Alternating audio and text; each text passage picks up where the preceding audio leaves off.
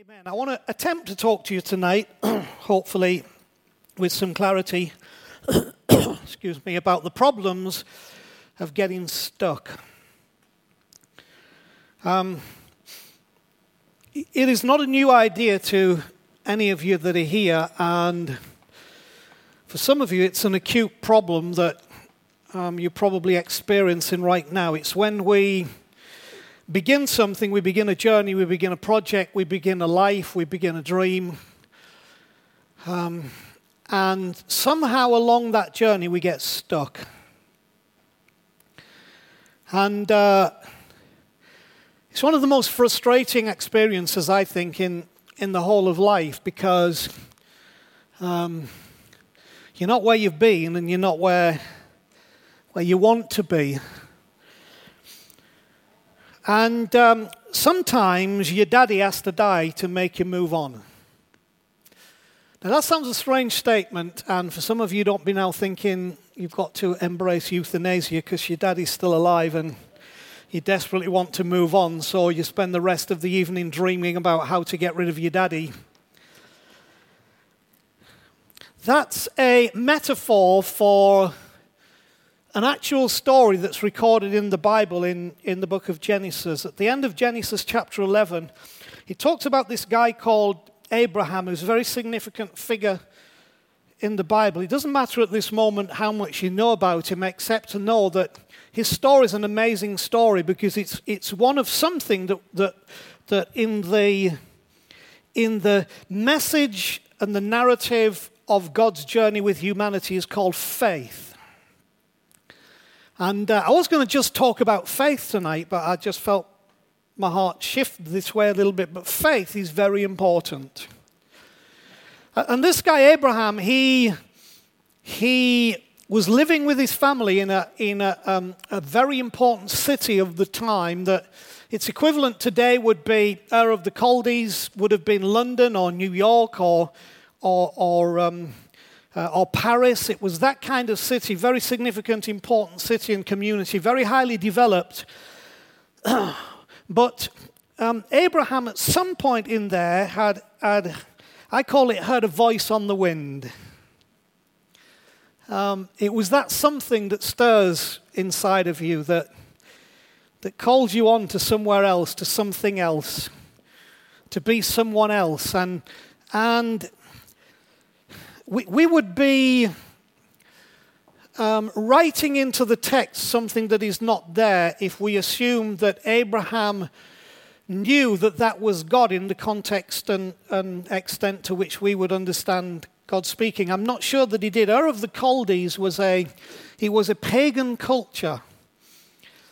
And what I love about this is that you don't have to be in a Christian culture, a church culture, an environment for that voice on the wind to speak to you deep inside of here. Some of you have not really made a commitment to follow Jesus yet, or might not call yourself a Christian or even believe in God, have still heard that voice. You know you've heard it, that voice on the wind, that it calls you somewhere in here. It's calling you on to something, to somewhere, to someone actually, that you've not realized what it is. And Abraham had this sense, but the problem was as he, I think, and I'm here reading into the story, maybe shared it with his family, it was finally his father who pushed the thing along, because his father, he said, let's leave here. The problem was that they didn't go to where this guy Abraham felt this calling was pushing him to go. And they stopped at another town called Haran, which was a town that had grown up on a oasis crossroads on a major trade route.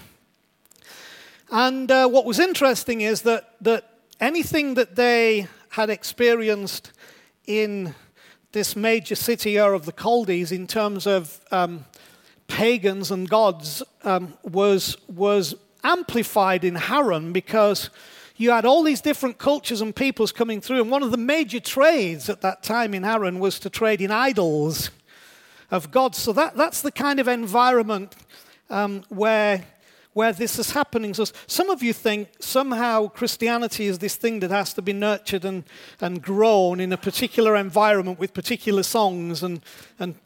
But see, really the roots of all this is that this God who I believe in, this Father in heaven, this Father of Jesus actually reaches to people in all cultures, all over the place, in all kinds of our struggles, and reaches to you. The issue is not whether he is. The issue is sometimes we don't realize it. We don't know what to call it. But somehow that's something in here. And you know what I'm talking about. That's something in here calling us on, calling us somewhere or to someone. It's there. So Abraham's in this place. The problem is he stayed there for years. I mean, years and years. They stayed in this place called Haran with his dad, and his brother died before his father, and he was there with his nephew, and they were in this place. But you see, then it goes on in chapter 12 of Genesis to say, the Lord had said to Abraham, leave your country, your people, your father's house, and go to a land that I will show you, and I'll make you a great nation, and I'll bless you. There was something pulling him on, that there was more in his life and more about his story than he had yet experienced or encountered. And God was needing to draw that out of him. And to draw that out of him, he had to draw Abraham out of where he was. If I can share a little lesson, I have found that for God to draw out of you what he wants to draw out of you, usually he's got to draw you out of where you are, okay? That's why part of Jesus' message was, follow me. It was, I've got to pull you out of where you are. He talked about words like conversion and words like new birth. I've got to pull you out of where you are. So Abraham's stuck and doesn't have the resolve, doesn't have the understanding, it seems, to get out of the situation that he's stuck in. He wants to honor his daddy. He wants to honor his past. And so he's kind of, I'm not going to be there, but I can't go to where I need to be. So Abraham got stuck somewhere between where he had been and where he hoped to be. So there was something in Abraham all this time. He hoped to be somewhere, just like in you tonight. You hope to be somewhere in a week's time, in a month's time, in 5 years' time. You hope to be somewhere in your life, in your marriage, in your heart. You hope to be somewhere. But he's stuck between where he'd been and where he hoped to be. And it seems to me, just as a little glance, just pass me that water, Joel. It seems to me that somehow in Abraham's life, his daddy was determining his destiny. His daddy was dictating his destiny. And the issue is, let's not take it just that physical dads determine our destiny, although that can be the case, particularly if you have a controlling father. But there are significant behavioral patterns birthed in all of us by circumstances and experiences in life that is like our daddy dictating what we do.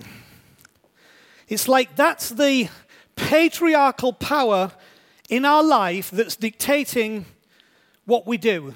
So, from the circumstances and experiences of life, the question is, can I get past that thing, or does that daddy need to die in order for me to actually leave where it is that I got stuck? Now, sometimes you've got to take being stuck to a great extent before you'll appreciate and realize that you're stuck. But being a leader, watching all of you, I know sometimes when some of you have gotten really stuck, because what I see coming out of you are behaviors that reflect something in your life that has been put in you by circumstance and by experience that is now actually dictating your destiny. And that's what I'm driving after today. For those of you I don't know, that may be the case. What is fathering your situation? What's controlling where you are that you're stuck? Because it may be tonight that your daddy has to die. That thing that is dictating your destiny, that's holding you in a place where you actually need to move on. Now, there are 3 depleted or missing ingredients that contribute to this experience, plus a 4th element that can only be applied in the power of the first 3, but I probably have to leave that for another time tonight so we don't get too bogged down. But I want to look at the scripture just to talk to you about being stuck. It's in the New Testament part of the Bible, and it's 1 Corinthians 13, and this might seem quite an unusual chapter to look at, to talk about being stuck. But here's what he says: if I speak in the tongues of men and angels, but have not love, I'm gonna throw my little word translations in here. I'm only a noise, right? Because we don't have many resounding gongs or clanging cymbals, do we? In other words, I can have acquired the skill or the ability to communicate brilliantly and talk about stuff and converse over all kinds of subjects and issues, and even angelic issues, even issues that are bigger than humanity. But he said, but if you don't have love, you've just become a noise. So something's missing. You're stuck. Because something's missing, you're stuck. You've got lots to say and lots of thoughts, but you're stuck. You're just a noise, okay? He says, if I have the gift of prophecy and can fathom all mysteries and have all knowledge. So if I can predict things that are going to happen, if I can read situations so well that I can expose to you the mysteries behind those situations, if I'm extremely knowledgeable and educated and well-schooled in academia, but also in life, and even if you have the kind of belief and faith and self-belief that can move mountains, he said, but if there's an ingredient missing, you're actually nothing. Now, the reason he's saying this is because you can have all these things, and yet what's going on in your heart is not, I know all mysteries, I've got prophecy, I can speak well. What's going on in your heart is you're actually thinking, I'm just a noise, I'm nothing. And he says, if I give all I possess to the poor and surrender my body to the flames, if I am a giver, if I'm charitable, if I give my time, if I donate myself to good causes, but this ingredient is missing, he says, I gain nothing. So what he's driving at is that I start to feel what I believe, and I start to believe what I feel, that I'm only a noise, I'm nothing, I have gained nothing, I'm stuck. So what he's really saying is we can have all the elements, practical elements, that would seem to make our life mean something and be worth something and take us somewhere, but actually have an empty feeling inside that I'm just a noise, I am nothing, I've gained nothing. And we can put on the show, because all of these things is talked about, these external things. We can put on the show. We can lead anybody we want to believe anything about us. But at the end of the day, what he's really driving at is there are some things that when they're missing in our life, it means that we get stuck, okay? So some of you might be at that point thinking, I'm just a noise, I'm just nothing. I've gained nothing. Well, the truth is I need to change what I'm believing first. See, because the problem is, while ever that happens, and then I am believing that my abilities will carry me through, that my skills will get me past this, that I can work my way out of this, while I'm believing that, the problem is I'm becoming something very different. And so he goes on from verse 4, and I'm going to change the words here, because when you miss this ingredient, when you've lost what it's about, when you begin to rely on your own strength to think you can get through, actually what happens, you revert to the nature that has occurred in you because of this daddy thing. What life and circumstances birthed in you begins to come to the fore. And here's what happens. You become impatient. You become unkind. You become envious. You become boastful. You become proud. You become rude. You become self-seeking. You become easily angered. You keep record of wrongs. You delight in evil. You do not rejoice with the truth. You stop protecting. You stop trusting. You stop hoping. You stop persevering. Why? Because you're stuck between where you were and where you'd hoped to be, just like Abraham in Haran. And so if those elements are showing up in your life out of the frustration of where you find yourself, it's because you're actually stuck and something needs to die. Because you've never dealt with what it is that's fathered those issues within you. And so like Abraham, Daddy might need to die. The thing that fathered that in you might need to die. Now, in order to change what I'm believing that leads me into those situations, it may help to know the 3 deleted or missing ingredients that contribute to this. Because in all of these situations, there are 3 ingredients that are always missing, that are contributing to this, that leave me impatient, unkind, envious, boastful, proud, rude, self-seeking, easily angered, keeping record of wrongs, delighting in evil, not rejoicing with the truth, not protecting, not trusting, not hoping, not persevering, stuck in a blind alley.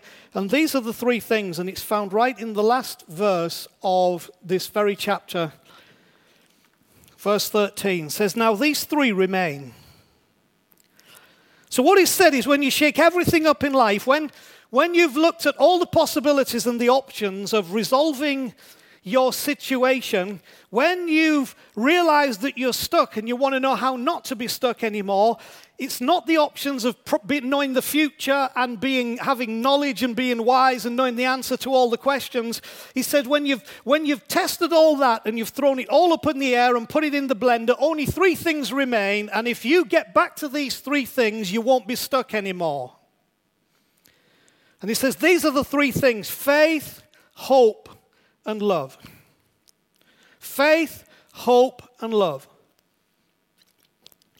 But then he goes to say, but the greatest of these is love.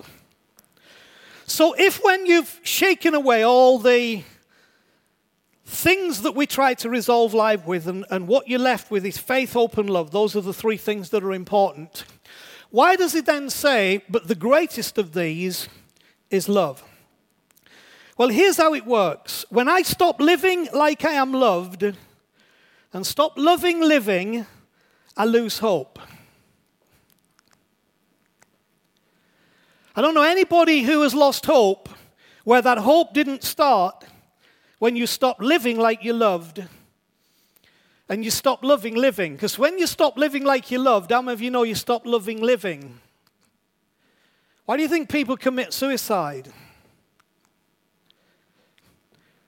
It's not because they, failed their GCSE A-level, or because they didn't get into university, or because what ultimately is at the bottom of that always is the issue of being loved. Being loved. In fact, be careful with your kids when you're pushing them to do well in college or university, because if they feel your love is attached to their performance, you are putting them at risk of suicide. Because if they are emotionally weak and you put that pressure on that you will only be loved if you succeed, and they feel they can't succeed, that's why kids commit suicide. That's why partners commit suicide.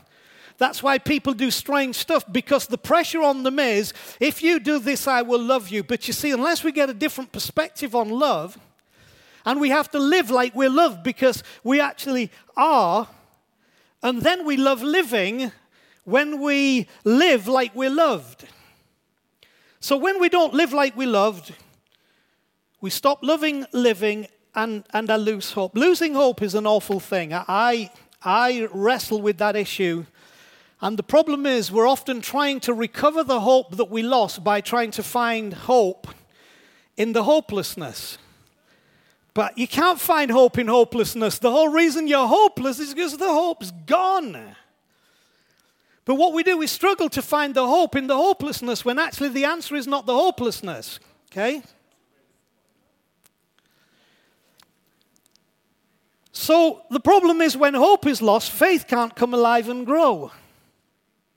It's a lovely verse in the Bible. I was raised with it, know these verses off by heart. That faith is the substance of things hoped for, and it becomes the evidence of things that you cannot see.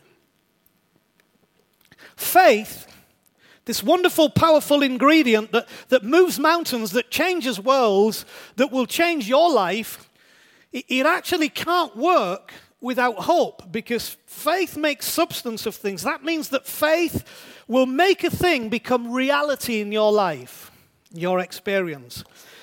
But faith makes substance of what we hope for. So while we're hopeless, faith can't come alive in us. So sometimes people call it, I left my faith, or people say, I left the church. Why? Because faith can't come alive where there is no hope. But there's a reason why we don't have any hope. And it's not because a church was bad, or a partner was bad, or a husband was bad, or a wife was bad, or we didn't have enough knowledge, or we didn't have enough gifts. It's never that. It's because we never understood the issue of being loved, and particularly being loved by God the Father. When you get that in place, hope invariably springs up in your heart. And if faith doesn't come alive, I'm bound within a world determined only by what I can see. So can you see we've got a decreasing momentum here. We've got an entropy. We've got a dying process here because if I don't have faith come alive, I'm bound within a world determined only by what I can see. And what I can see makes me not have any hope. And because I don't have any hope, I can feel that nobody loves me. And so this thing just goes on and on and on. Why? Because you're actually trapped. Because it's the problem of getting stuck. And some of you are stuck. This is the circumstances have fathered you into this situation where you are on this cycle of faith has not come alive, so you feel hopeless, and because you feel hopeless, you don't know that you're loved, and because you don't know that you're loved, faith can't come alive, and because faith doesn't come alive, you feel hopeless, and it's this cycle of life that just is not increasing. You know, when the Bible talks about eternal life, we because of a measure of manipulation of biblical text and understanding have made that all about a place called heaven out there somewhere. But actually, the Bible doesn't mean heaven when it talks about eternal life, because otherwise it would say heaven. When it talks about eternal life, it uses a term zoe, which is the Greek word that's used to describe the God kind of life, not animal kind of life, God kind of life. And it uses the word eternal, meaning aeons or ages. It means that ages of life pour into your existence, okay?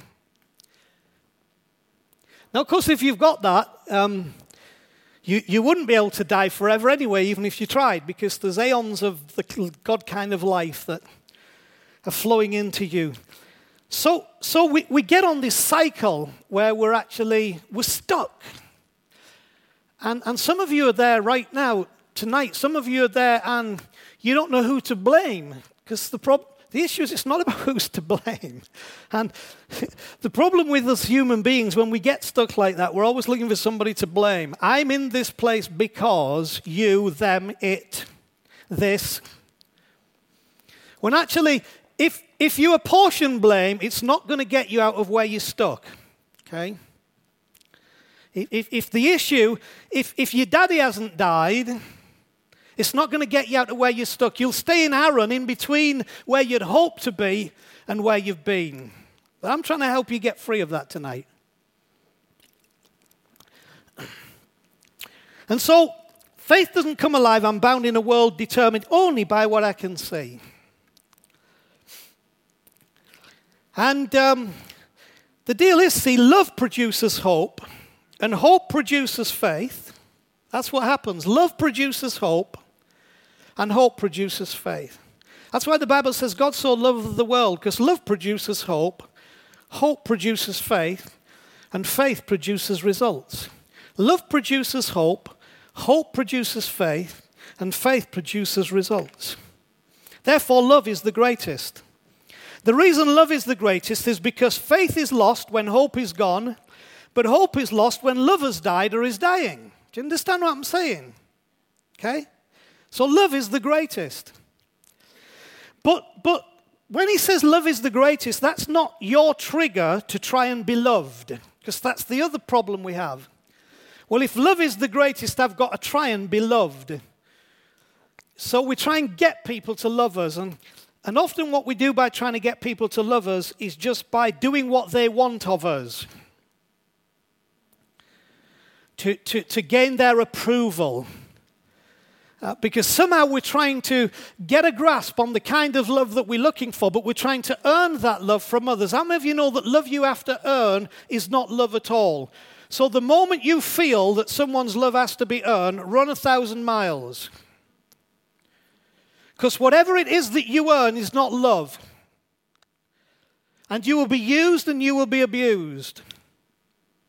You know, one of the key methods in an abusive system, whether it's abuse of men, women, boys, girls, whatever, in the context, and we've got a lot of cases going on like that about serial abuse, is because people are led to believe that they have to earn approval by what they do. So they try to earn the love of the person. You will never get love if you have to earn it. It will never be love.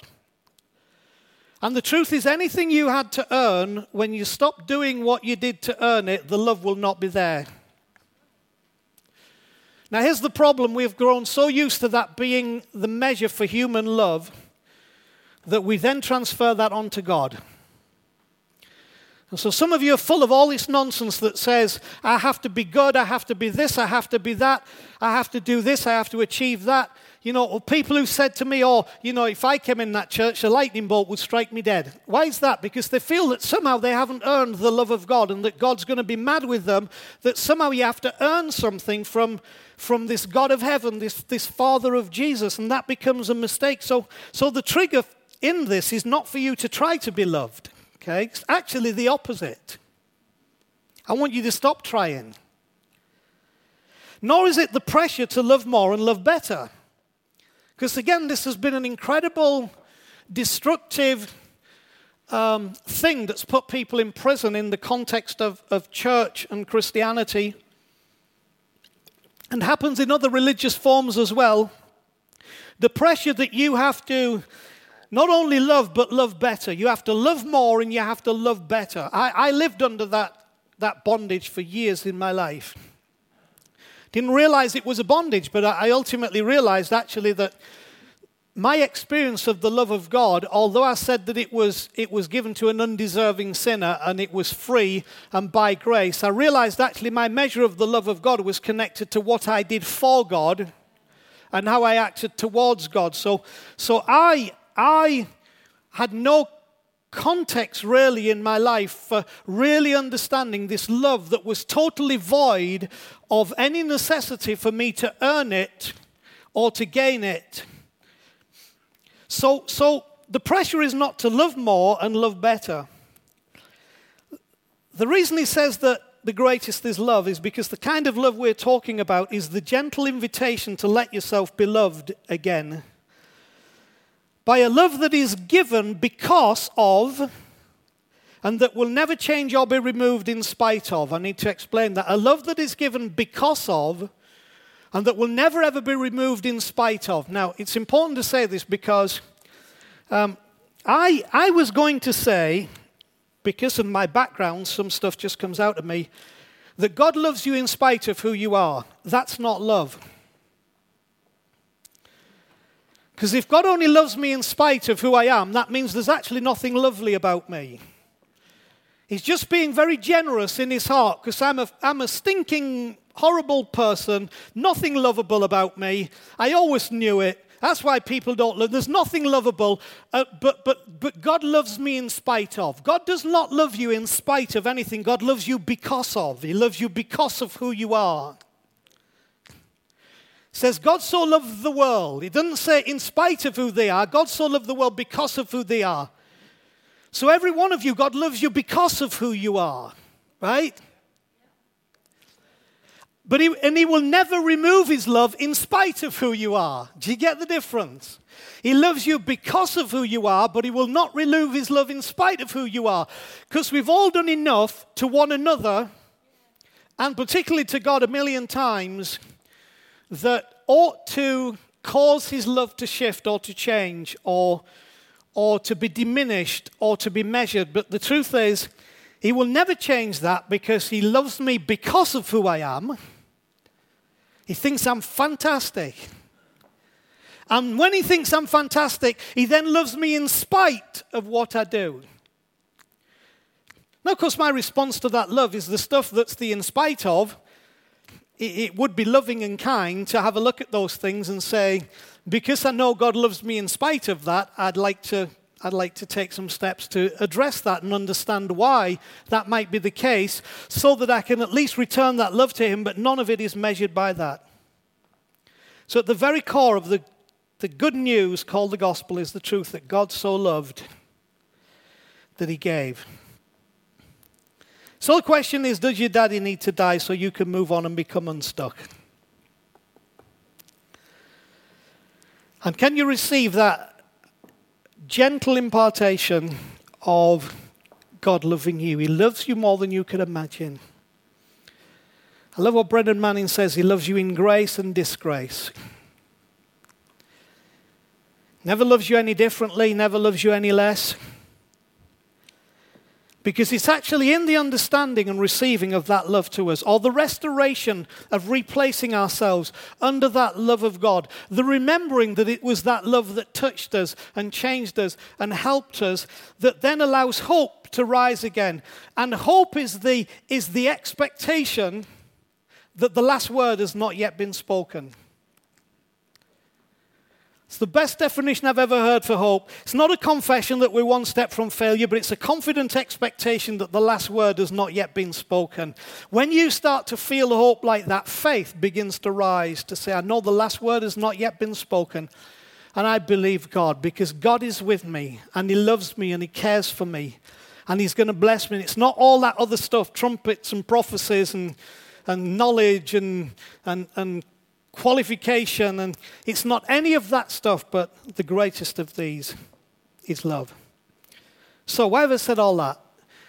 Because the way out of being stuck, and the way to get out of being stuck, is not to try and pursue all the stuff that you think will unstick you. Because how that turns up is, like we said in that second part of Corinthians, that leaves me usually frustrated. So I become angry and impatient and unkind and envious and all those things because something's not settled in my heart. Let something settle in your heart tonight. If you're stuck, let something settle. God loves me. God loves me because I am me. And he will not change the measure of that love in spite of what I do or who I try to be. God loves me. If you can get back into the core of that love and stop trying to earn it and just receive it, I guarantee you that hope will begin to rise in your heart again. And from that hope, faith that brings substance. And so instead of being like Abraham, stuck in Haran, which was not where he'd been, but was not where he had hoped to be, you begin to move again to where you had hoped to be. He loves you because all you have to do is accept it because.